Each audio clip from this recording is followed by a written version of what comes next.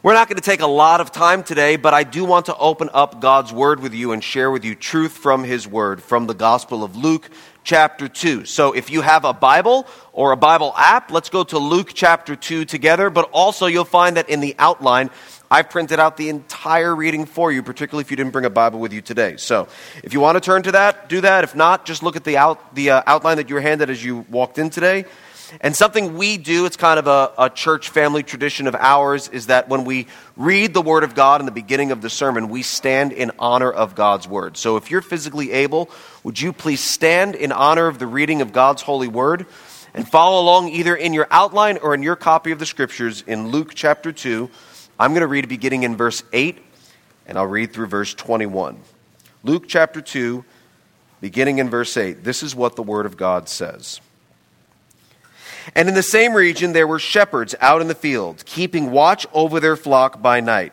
And an angel of the Lord appeared to them, and the glory of the Lord shone around them, and they were filled with great fear.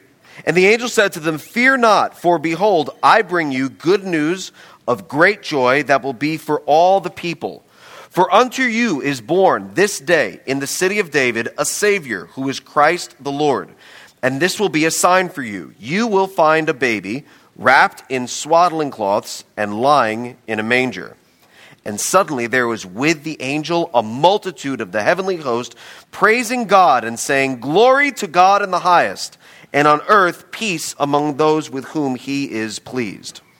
When the angels went away from them into heaven, the shepherds said to one another, "Well, let us go over to Bethlehem and see this thing that has happened, which the Lord has made known to us." And they went with haste and found Mary and Joseph and the baby lying in a manger. And when they saw it, they made known the saying that had been told them concerning this child. And all who heard it wondered at what the shepherds told them. But Mary treasured up these things, pondering them in her heart. And the shepherds returned, glorifying and praising God for all they had heard and seen as it had been told them. And at the end of 8 days, when he was circumcised, he was called Jesus, the name given by the angel before he was conceived in the womb. The word of the Lord. You may be seated.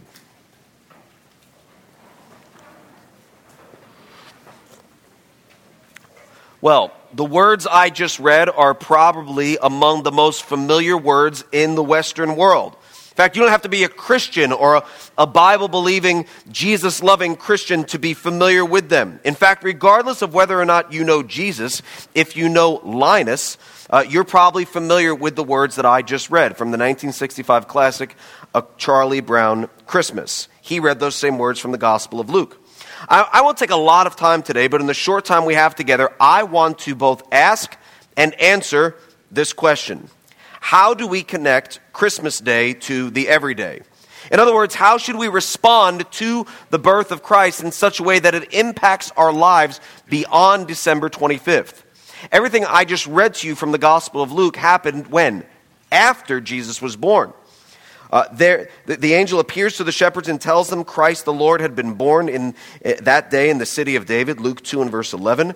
They're told how to recognize the baby Jesus and said he'd be wrapped in swaddling cloths and laying in a manger.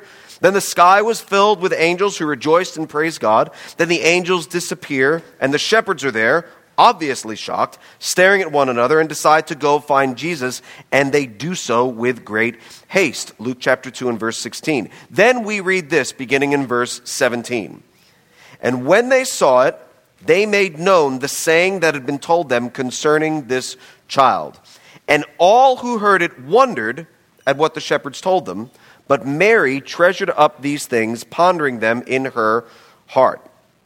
How do we connect Christmas Day to the everyday, our everyday lives outside of Christmas Day? Well, first of all, even though you celebrate Christmas just once each year, you can remember the truth of Christmas every day, but that's not going to happen automatically. If you see in Luke chapter 2, verse 18, it says, all who heard it wondered. Many people who hear the word of God will wonder. Many people who hear the word of God will go, so that's how it took place. But verse 19 says something different that Mary did. Mary, verse 19, treasured up all these things, pondering them in her heart. Why did she do this? Well, because she was hearing something extraordinary, but from very ordinary people. Like, consider this. The shepherds were sitting in a field when suddenly an angel appeared, told them what he told them, and then the sky was filled with more angels who sang. That, my friends, is not something you're likely to forget. That's probably something they'll be talking about for all of their days. Mary, however, had recently given birth to a child she conceived without having sex. Joseph is with her, but he's not the father of the baby. She's probably not in her best frame of mind, since the only thing constant in her life is change, and the only thing normal is the abnormal. So when shepherds show up, this is not something that's incredibly memorable, considering all that has taken place in recent months, because Mary's probably like, sure, why not? Throw in some shepherds, right? Like, what else? What else you got for me? So it's probably not something that would stand out to her, because compared to what she's been through, the shepherds are fairly ordinary. Sure, there's shepherds here. I just gave birth in a manger. And what else do you want? We'll just add to it. And so wanting to remember these things, Mary does something in verse 19. She treasured up all these things, pondering them in her heart. So the Greek verb there that's translated treasure means to actively keep something in mind, lest it be forgotten. So it's like purposing to remember something. Like if something happens and you think, hold on, I better put that in my phone and set a reminder because I don't want to what? Forget, right? I better write that down in my planner. I better tie a string to my finger, whatever. I better do something. You fill in the blank what something is. I better do blank or else I will forget. That's what Mary is doing here. She is seeking to make sure that she doesn't forget what the shepherds just told her. And we'd be wise to do the same, to treasure it in our hearts, to do something in our lives to make sure that we remember this. Because let's face it, I do my best to preach the word. I study, I pray, I prepare, I preach the sermon, and you are unbelievably kind, very appreciative, very supportive, very grateful, and one of the most responsive, application-hungry congregations on God's green earth. Our church has 3 campuses, but you are the best. But my mom was in the first service. You could ask her. I'm no angel. Like we said last week, we're all jars of clay. We're all just ordinary clay pots, and quite frankly, we're pretty forgettable. The shepherds heard from an angel, and that's how they received the word of God. You and I get a book, right? Like, you get a book and a man delivering the word of God to you, and that's fairly ordinary. You say, don't say the Bible's ordinary. Okay, I'm not saying the Bible's ordinary. I'm just saying there's lots of books, right? And I know this, like mine is like gold on the outside, but how often do you wake up on a Tuesday and be like, I remember the gold pages? Like, that doesn't happen. It's fairly ordinary. The message is extraordinary, but the way we receive the word of God, it's kind of ordinary. I'm no angel. A book's no angel. Mary received something that had happened from the shepherds, but they weren't angels. And so she purposed in her heart, I need to remember this. This is not extraordinary. This is random shepherds who just came walking in, and I need to remember this. A story is pretty forgettable, which is why we, like Mary, would do well to ponder these things, to treasure up these things. Perhaps you remember, if you're familiar with some of Jesus' parables, the parable of the sower. It's in Matthew 13. I put that in your outline. Matthew 13, beginning in verse 3. And Jesus told them many things in parables, saying, a sower went out to sow, and as he sowed, some seeds fell along the path, and the birds came and devoured them. Other seeds fell on rocky ground where they did not have much soil, and immediately they sprang up, since they had no depth of soil. But when the sun rose, they were scorched. And since they had no root, they withered away. Other seeds fell among thorns, and the thorns grew up and choked them. Other seeds fell on good soil and produced grain, some 100-fold, some 60, some 30. And so Jesus tells a parable and likens the word of God to a seed, and he goes on to describe 4 different scenarios, 4 different areas of ground, if you will, that seed fell upon, and what subsequently happened. In all of them, the seed is fine, right? It's good seed. But in each of those situations, it falls into different circumstances. And then he goes on, which you can read on your own, either in your outline or in the Bible, to explain each of those circumstances, that this is what this particular portion of the parable referred to. But I just want to call to your attention that in 3 out of the 4 circumstances, the seed does nothing. Nothing. 3 out of 4 times the seed doesn't take root. 3 out of 4 times the word of God produced no fruit because of the condition of the heart in which it fell upon. Most people who hear the true account of Christmas from the word of God forget it. It's just a story. I ain't no angel.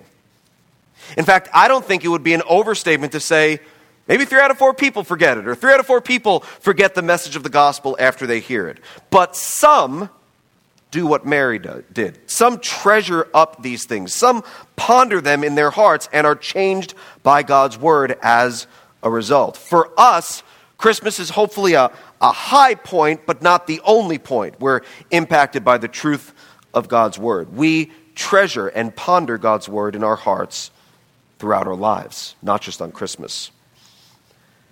And so what about you? If you look back on your life or on your year, which group do you fall in? Have you been impacted and changed by treasuring the truth of God's word? Or is it just Christmas time again and the pastor's reading Linus's sermon? Do you ponder the truth of God's word on a regular basis, or it's just a story? It's just a book, and I ain't no angel. Here's something else we see in that passage. When the angels are praising God because of Jesus' birth, what do they say? Look at Luke 2, verses 13 and following. Suddenly there was with the angel a multitude of the heavenly host praising God and saying, "Glory to God in the highest, and on earth peace among those with whom he is pleased." And even though you sense peace at Christmas time, the message of Christmas can bring lasting peace every day. Every day. I think you probably agree with me that in most cases things are a bit quieter. On Christmas Day, there tends to be a unique sense of peace on Christmas. Maybe the street in front of your house, or if you're driving around, you notice there's just a calm. Even growing up in New York City, the city that never sleeps still hushes. And perhaps never more than on Christmas Day. Buses and trains still run, people are still out, but it's different. It's Christmas. But the day after Christmas, here, there, and everywhere, sure, kids are off from school and some people aren't working, but our interstates are still likely to frustrate us. The parking lots that were chock full of cars on the days leading up to Christmas by people purchasing are now chock full of cars on December 26th by people making returns or taking advantage of after Christmas sales because it is the best time to buy Christmas lights and decor. But friends, there's a peace that Christians have that has nothing to do with the season, but everything to do with the Savior, Jesus Christ. Long after Christmas is done and over with, Christians still have peace. We have peace with God, and that's not because of a holiday or a season or a scent or a certain piece of food. No, we have peace with God like every day because of Jesus' birth, life, death, and resurrection. Listen to some of Jesus' words as an adult from the Gospel of John, chapter 16. Verse 33 says, "I have said these things to you," Jesus says, "that in me you may have peace. In the world you will have tribulation, but take heart, I have overcome the world." Jesus came to bring peace. But not what I'll call horizontal peace, right? Like peace between people on a horizontal level. Sure, that might happen as a result of people embracing Christ or as a result of people taking stock of life and numbering their days around Christmas and realizing they want to make amends with different people. That might happen, but the primary peace that Jesus came to bring was not horizontal peace, but vertical peace. Peace between people and God. sinful people and a pure and holy God. That's really why we have Christmas. That's why Jesus was born. He was born to bring lasting peace that outlasts the Christmas leftovers. Peace that lasts long after the wrapping paper is all picked up and the stockings are emptied and the lights are put back in the attic or the closet or the garage or wherever you keep them. And so what about you? Do you have peace, not with everyone in your life, but do you have peace with God? Maybe you don't believe in God. You're here visiting or you're here with a friend, but you'd say, I don't really believe in God. I think prayers bounce off the ceiling, and I think there's nothing out in the sky but sky. But if you don't believe in God, you need to know that Romans 8 and verse 7 says that the mind that is set on the flesh, right, set on that which we can see and feel and touch, the mind that is set on the flesh is hostile to God. You say, nope, I'm not angry at God. I can't be angry at a God that I don't believe in. So I just don't believe in God. But until you see that your mind is actually hostile to God, that in and of itself, left to yourself, you are angry at God, you really don't understand yourself. The Word of God says, left to ourselves, we are angry at God. We don't have peace with God. You say, you don't even know me. And I say two things. Number one, I don't know you, but the Word of God does. And number two, you seem to be pretty angry at God's Word. And that is kind of proving the point of God's Word, and so circle gets the square. What he's saying is that natural person, the unbeliever, is actually angry at God. Even those who don't believe in God lack peace with the God in whom they claim to not believe in. But here's the other thing. The religious person also doesn't have peace with God. Right? They've based their lives on doing all the things, right? They're making a list and checking it twice. They're praying the right prayers. They're going to the right places. They're hanging out with the right people. They're doing all the things. So their good outweighs their bad. But they too lack peace with God. They're just trying to really control the outcome, to control the Lord, take him hostage to their record and looking at him and saying, hey, I did all the things, right? I tried my best. You know I tried my best. So pay up, like pony up, pay your part of the deal. And that's not unbelief, but that's also not peace. Right? There's nothing peaceful about this scale of hoping my good outweighs my bad, hoping it all turns out well in the end, hoping that my record will account for the good things I did and that will outweigh the not good things that I did. The only people who have peace with God have it because they believe in the Christ of Christmas and believe that that baby took their sinful record upon him and exchanged it for his perfect record. And they believe that he took the punishment that was due them and died in their place. And then we take his perfect record and are loved instead. And we have peace with God. Not just because of the holiday season, not because of Bing Crosby, and not because of any favorite movie. We watched White Christmas last night. Actually, it was the first time I'd ever seen it. Just stop, okay? Don't judge. Just stop. I know. My wife had the same response. She was wondering how she settled in life to have married a man who hadn't seen White Christmas yet and is in his 40s. But I saw it for the first time. Anyway, we don't have peace with God just because of our traditions or because of snow, all that. That's all great. It's good. We loved it. Great movie. That's not what gives us lasting peace. What gives us lasting peace is knowing and loving the Savior, believing that he actually did something beyond just coming out of the womb, but that he died in place of sinners like you and like me. That's what Paul means when he says in Romans 5 and verse 1, therefore, since we have been justified by faith, we have peace with God through our Lord Jesus Christ. And finally, as we close, I just want to consider one of the first things the angel says when he shows up on the scene with the shepherds. Look at Luke chapter 2 and verse 10. And the angel said to them, fear not, For behold, I bring you good news of great joy that will be for all the people. And even though this life is often filled with fears,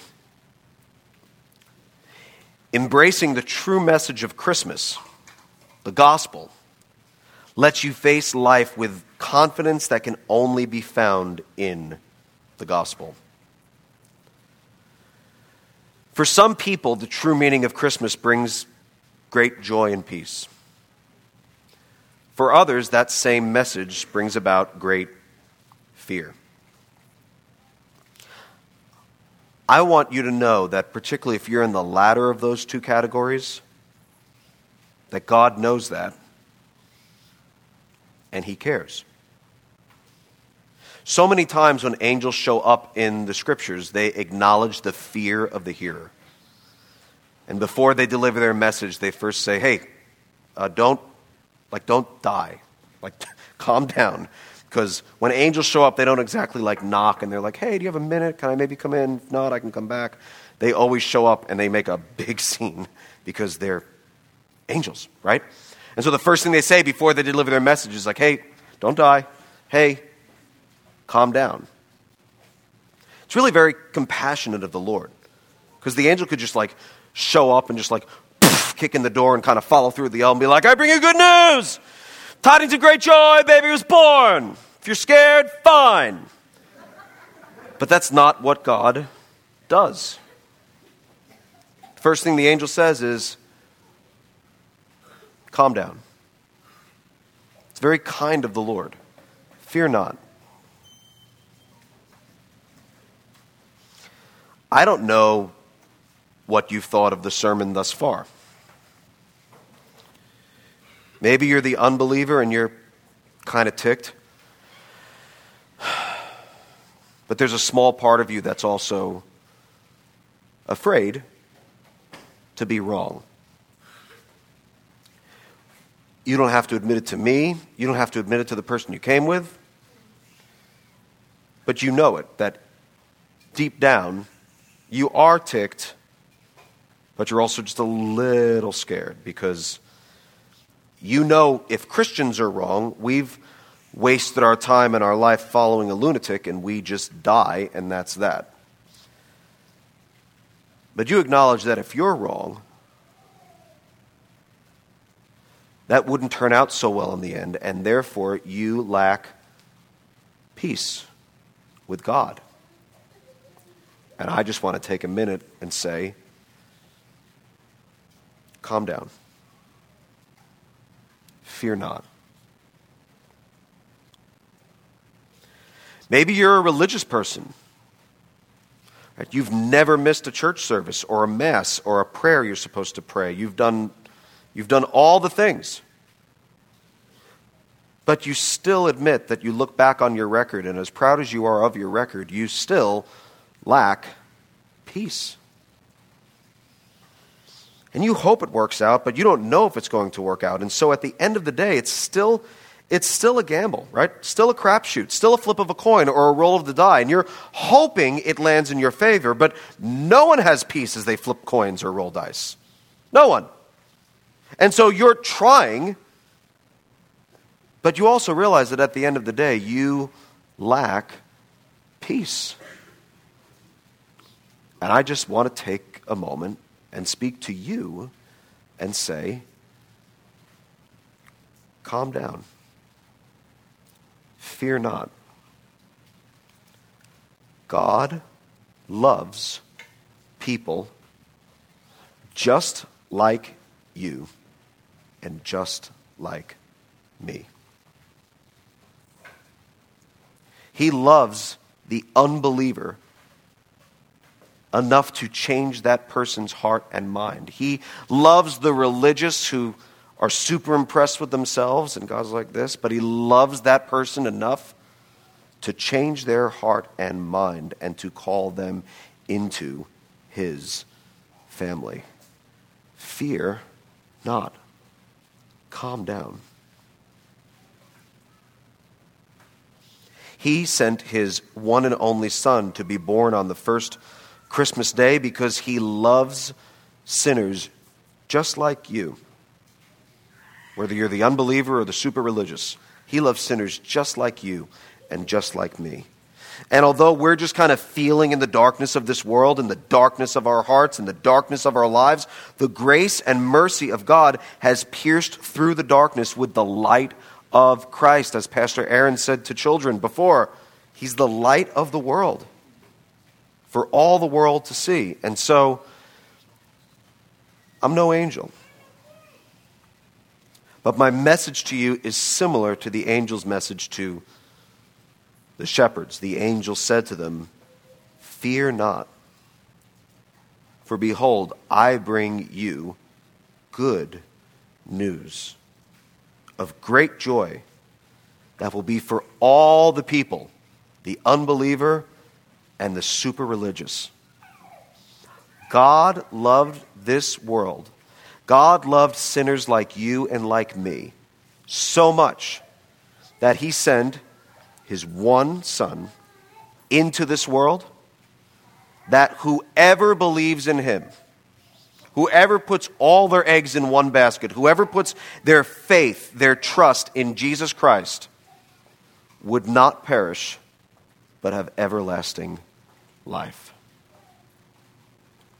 Whoever believes that Jesus took His perfect record and put your name on it, and that Jesus took your imperfect record, whether it's imperfect because you're an unbeliever or imperfect because you're religious, but you can't do all the things because every one of us is a sinner and the best of men are men at best. He takes your record, which is imperfect and flawed, and puts His name on it.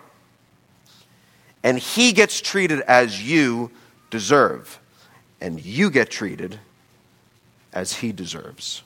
He takes on your punishment, your guilt, and your shame, and you receive the love that the Father could only have for a perfect child of His own. Fear not.